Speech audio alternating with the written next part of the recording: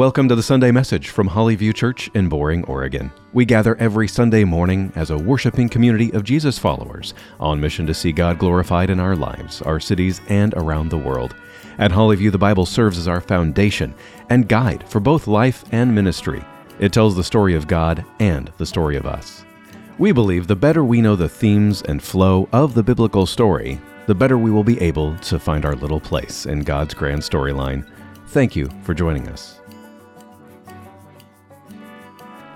And now, here's this week's message from Hollyview Church. We continue our study in the book of Zechariah with guest speaker Tom West and his message on Zechariah 3. Well, this morning we're going to be in Zechariah chapter 3, and that's just a few pages back from the New Testament. So if you want to find it, it is on page 746 in the Pew Bible in front of you. Zechariah chapter 3. Well, so far we have seen three visions that Zechariah is shown in the first two chapters. We've also been introduced to three men. So 3 visions and 3 men. And those 3 men's names are Zechariah, Berechiah, and Iddo. And if you remember, if you read those 3 names, they all have meanings. It's the Lord remembers, the Lord blesses at just the right time. And today we're going to be introduced to a 4th person, and his name is Joshua. And Joshua means the Lord is salvation, or, as the title of my message, Yahweh saves. Yahweh saves. So if you read those 4 names together, it would be something like this. The Lord remembers, the Lord blesses, at just the right time, through a man, and his name is Jesus, which is the exact same name in Greek as Joshua is in Hebrew. So they mean the same thing. It means the Lord is salvation. So this morning we're going to talk about salvation. And I would like us to see this morning in this passage 4 things.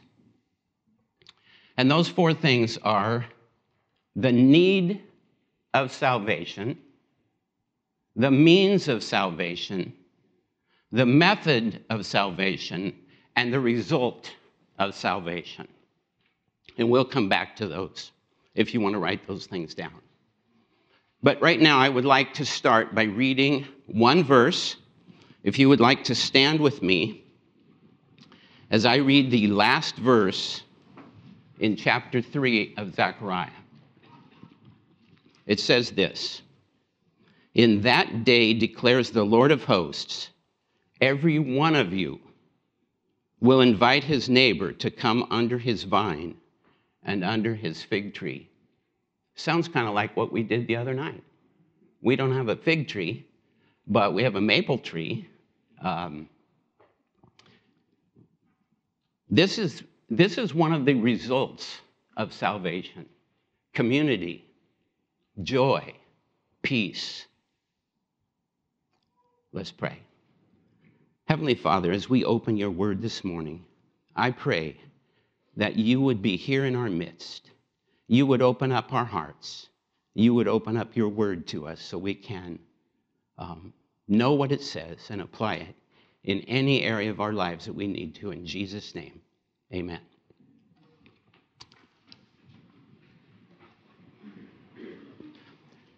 So, Zechariah chapter 3, verse 1. This is the need for salvation. The New Testament tells us in Romans 3:23 that all have sinned and fall short of the glory of God. In other words, God has a standard, and it's up here. And you and I are not there. Everyone needs salvation. chapter 3, verse 1, the need for salvation. Then he showed me Joshua the high priest standing before the angel of the Lord, and Satan standing at his right hand to accuse him. And the Lord said to Satan, "The Lord rebuke you, O Satan. The Lord who has chosen Jerusalem rebuke you. Is this not a brand plucked from the fire?" Now Joshua was standing before the angel, clothed with filthy garments.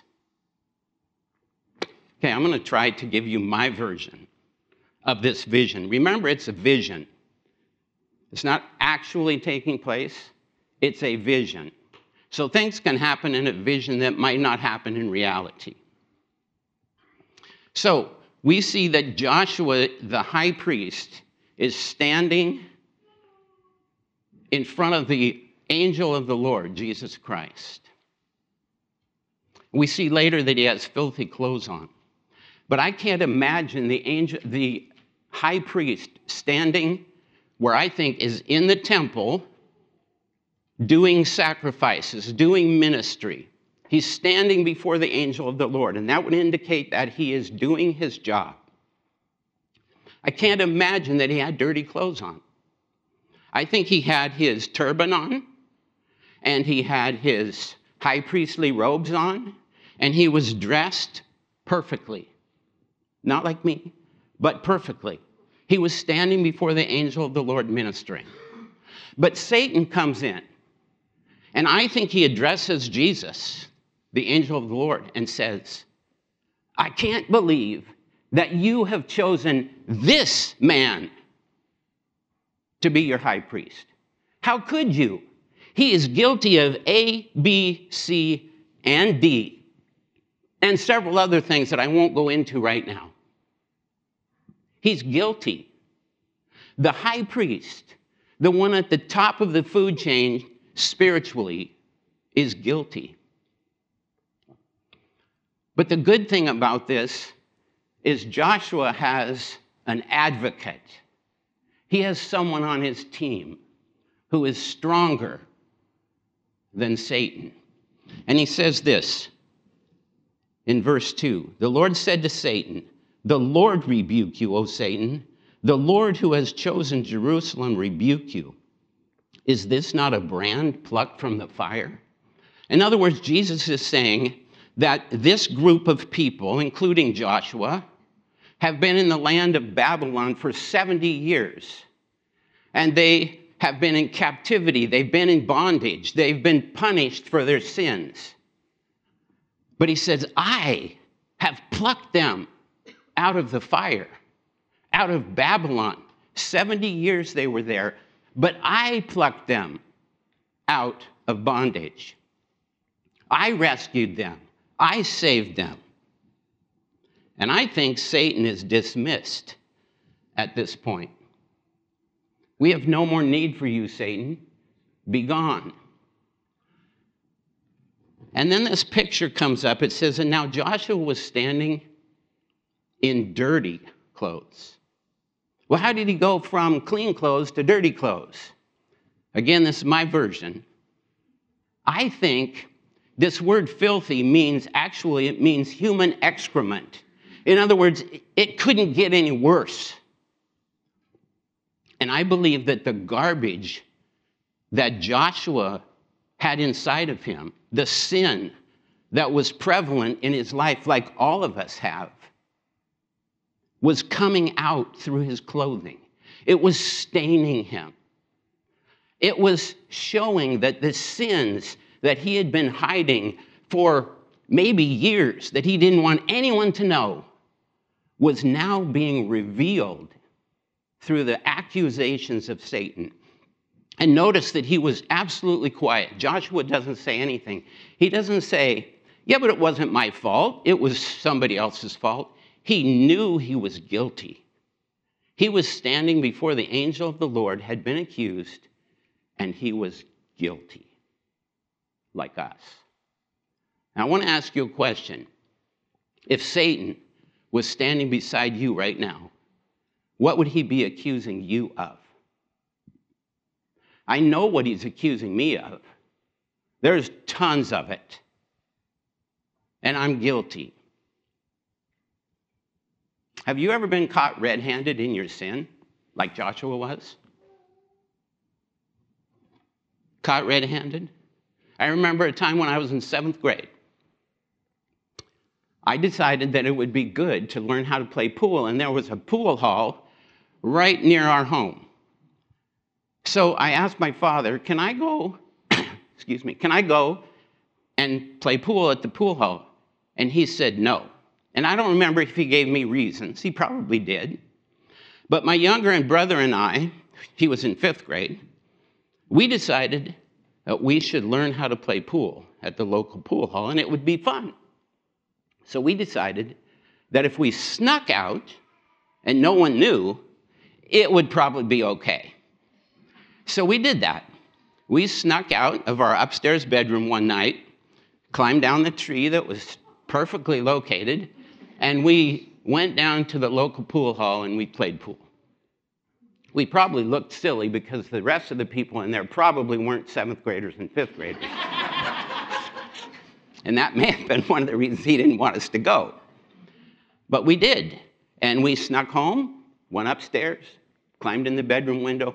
All was well. We went to sleep soundly, no problem. But someone saw us, and the next morning called our parents and said, did you know your kids were down there playing pool at the pool hall? No, we didn't, but thank you for telling us. So, my parents decided that they shouldn't say anything and see if we did it again and catch us. So sure enough, we thought all was well, so we decided the next night it'd be a good idea to sneak out, go to the pool hall, play pool, and just have fun. So we did that, came home, snuck back into our bedroom window, and there was my father sitting on the bed. We knew that he knew exactly what we did. We had nothing to say, and we felt the weight of our sin because we were caught red-handed. We had no excuse. Our problem was we didn't have an advocate. So we had to pay the consequences of our disobedience. Yeah. So that is the need of salvation. I need salvation. You need salvation. Even Joshua the high priest needed salvation. So we get to verse 4. And we see the means of salvation. And I said to the angel, that was verse chapter 4. Okay, I'm reading out of a different Bible, it's not my own. And the angel said to those who were standing before him, remove the filthy garments from him. And to him he said, behold, he's talking now to Joshua, behold, I have taken your iniquity away from you, and I will clothe you with pure vestments. And I said, now this is Jeremiah speaking. He's speaking into his own vision. Kind of strange. But he says, let them put a clean turban on his head. So they put a clean turban on his head and clothed him with garments. And the angel of the Lord was standing by. The angel of the Lord was standing by. I think that means he approved of what was going on. What was going on? So we removed these filthy garments that now were stained with all kinds of sin. And he has clean clothes on. And the angels were the ones, I think, that were dressing him. And they put clean clothes on him. And Zechariah said, why don't you put a clean turban on his head? According to Exodus chapter 28, it says that on the front of the turban were the words, holy to the Lord. Holy to the Lord. The means of salvation is Jesus. Notice he said, I have taken your sins away. And now you're clean. So in the salvation story, it's amazing to me that God put this in Zechariah chapter 3 in kind of an obscure place. It's one of the clearest messages of salvation in the whole Bible. A dirty guy, an undeserving guy, sort of like you and me. He's made holy. He's made righteous. His sins are forgiven. And now he's clean and pure. And he has holy to the Lord written on his turban. I mean, from dirty to holy in 1 minute. It's totally amazing. And then we have this little interlude here. In verse 6 and 7, the angel of the Lord solemnly assured Joshua, "Thus says the Lord of hosts, if you will walk in my ways and keep my charge, then you shall rule my house and have charge of my courts, and I will give you the right of access among those who are standing here." Those who are standing there are angels. It's going to have access to heavenly things, to spiritual things. He says, if, then. Now, last week, Pastor Steve gave us, one of the words that he gave us was purpose. If you remember that last week, purpose. This is Joshua's purpose.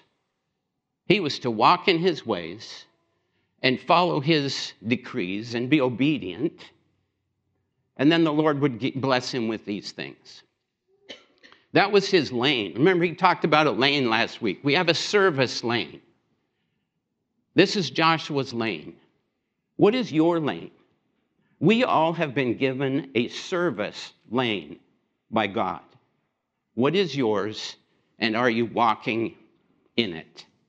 Then we come to verse 8, and we see the method of salvation.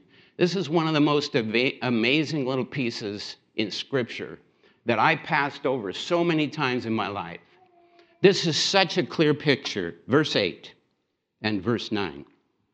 It says, "Hear now, O Joshua the high priest, you and your friends who sit before you," that would be other priests, I believe, "for they are men who are a sign."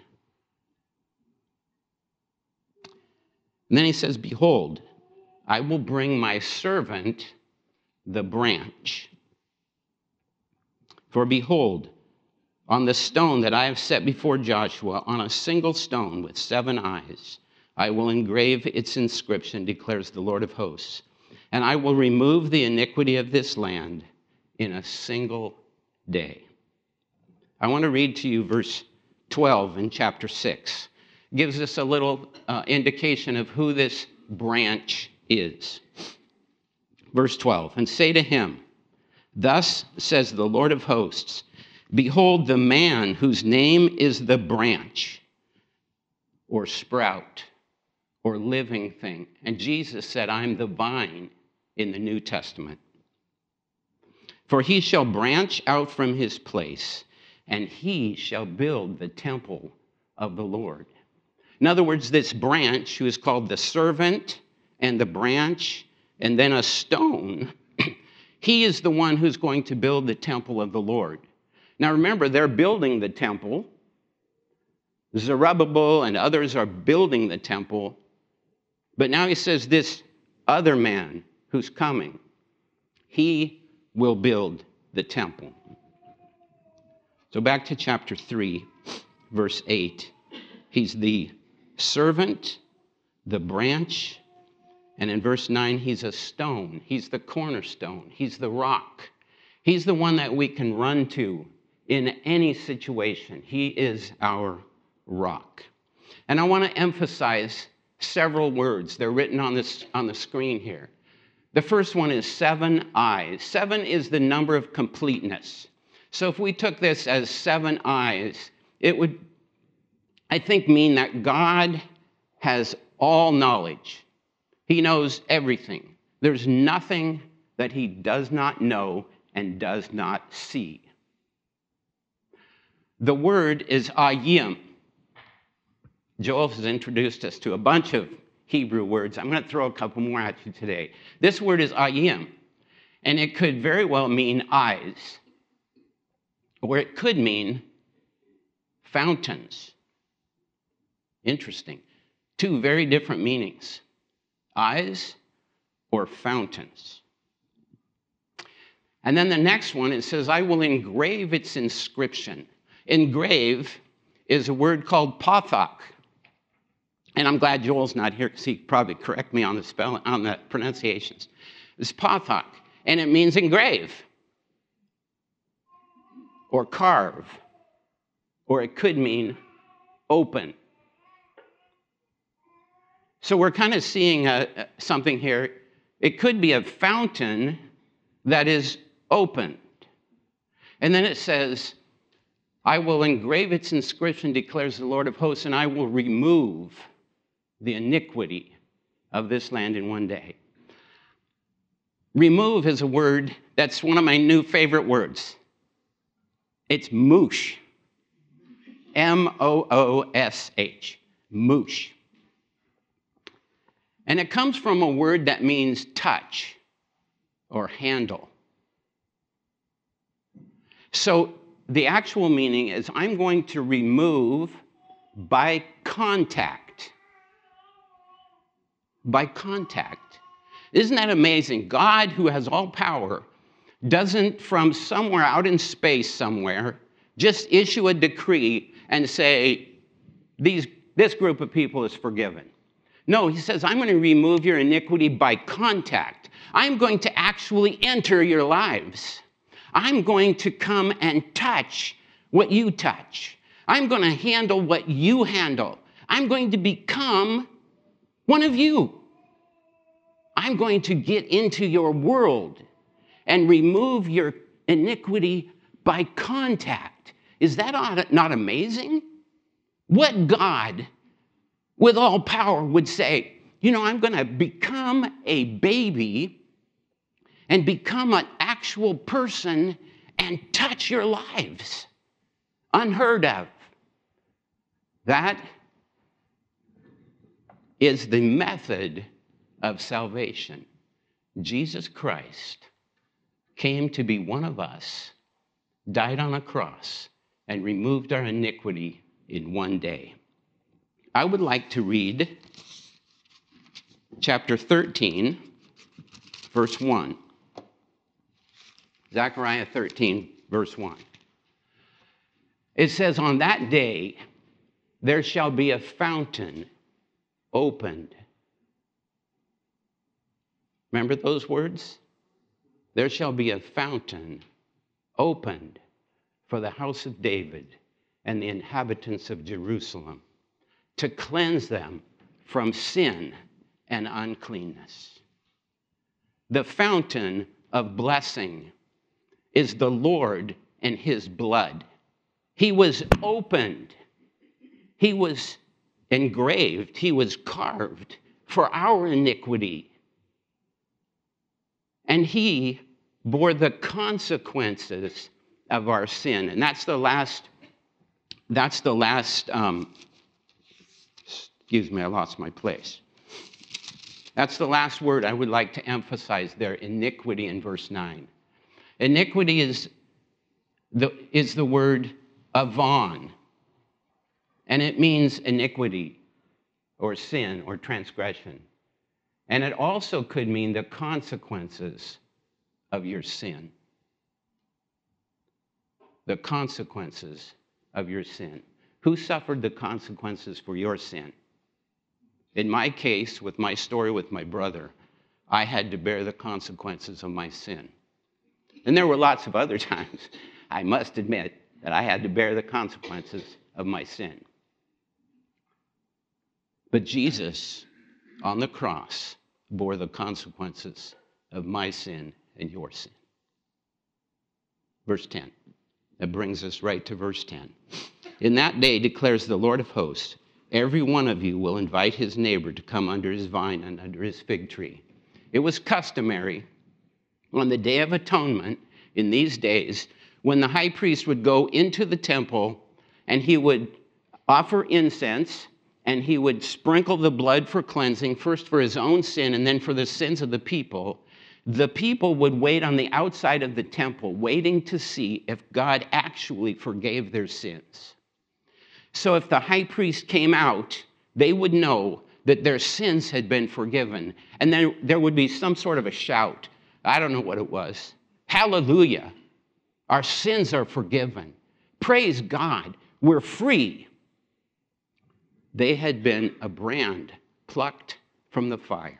Their sins had been forgiven, and now they're free. And then the high priest would lead in a celebration, and all the people would join in the celebration, and they would say, hey, come to my house. Hey, come to my house. Let's continue this celebration because our sins are forgiven. So what's the result of salvation? It's celebration. It's peace and joy and free access to heavenly things. The New Testament tells us, come boldly into the presence of God. And we can do that if we're children of God and our sins have been forgiven. If you're here today and you've never been a brand plucked from the fire, you are still a burning stick in the fire. You have the opportunity today to be rescued by Jesus Christ. Your sins can be forgiven and you can be free. If you're here in that situation and you're still a brand, stuck in Babylon, stuck in your sin, stuck in captivity, you can be freed from that this very day. Come and find me, find someone sitting near you, and they would be happy to explain to you the simple way of salvation. Let's pray.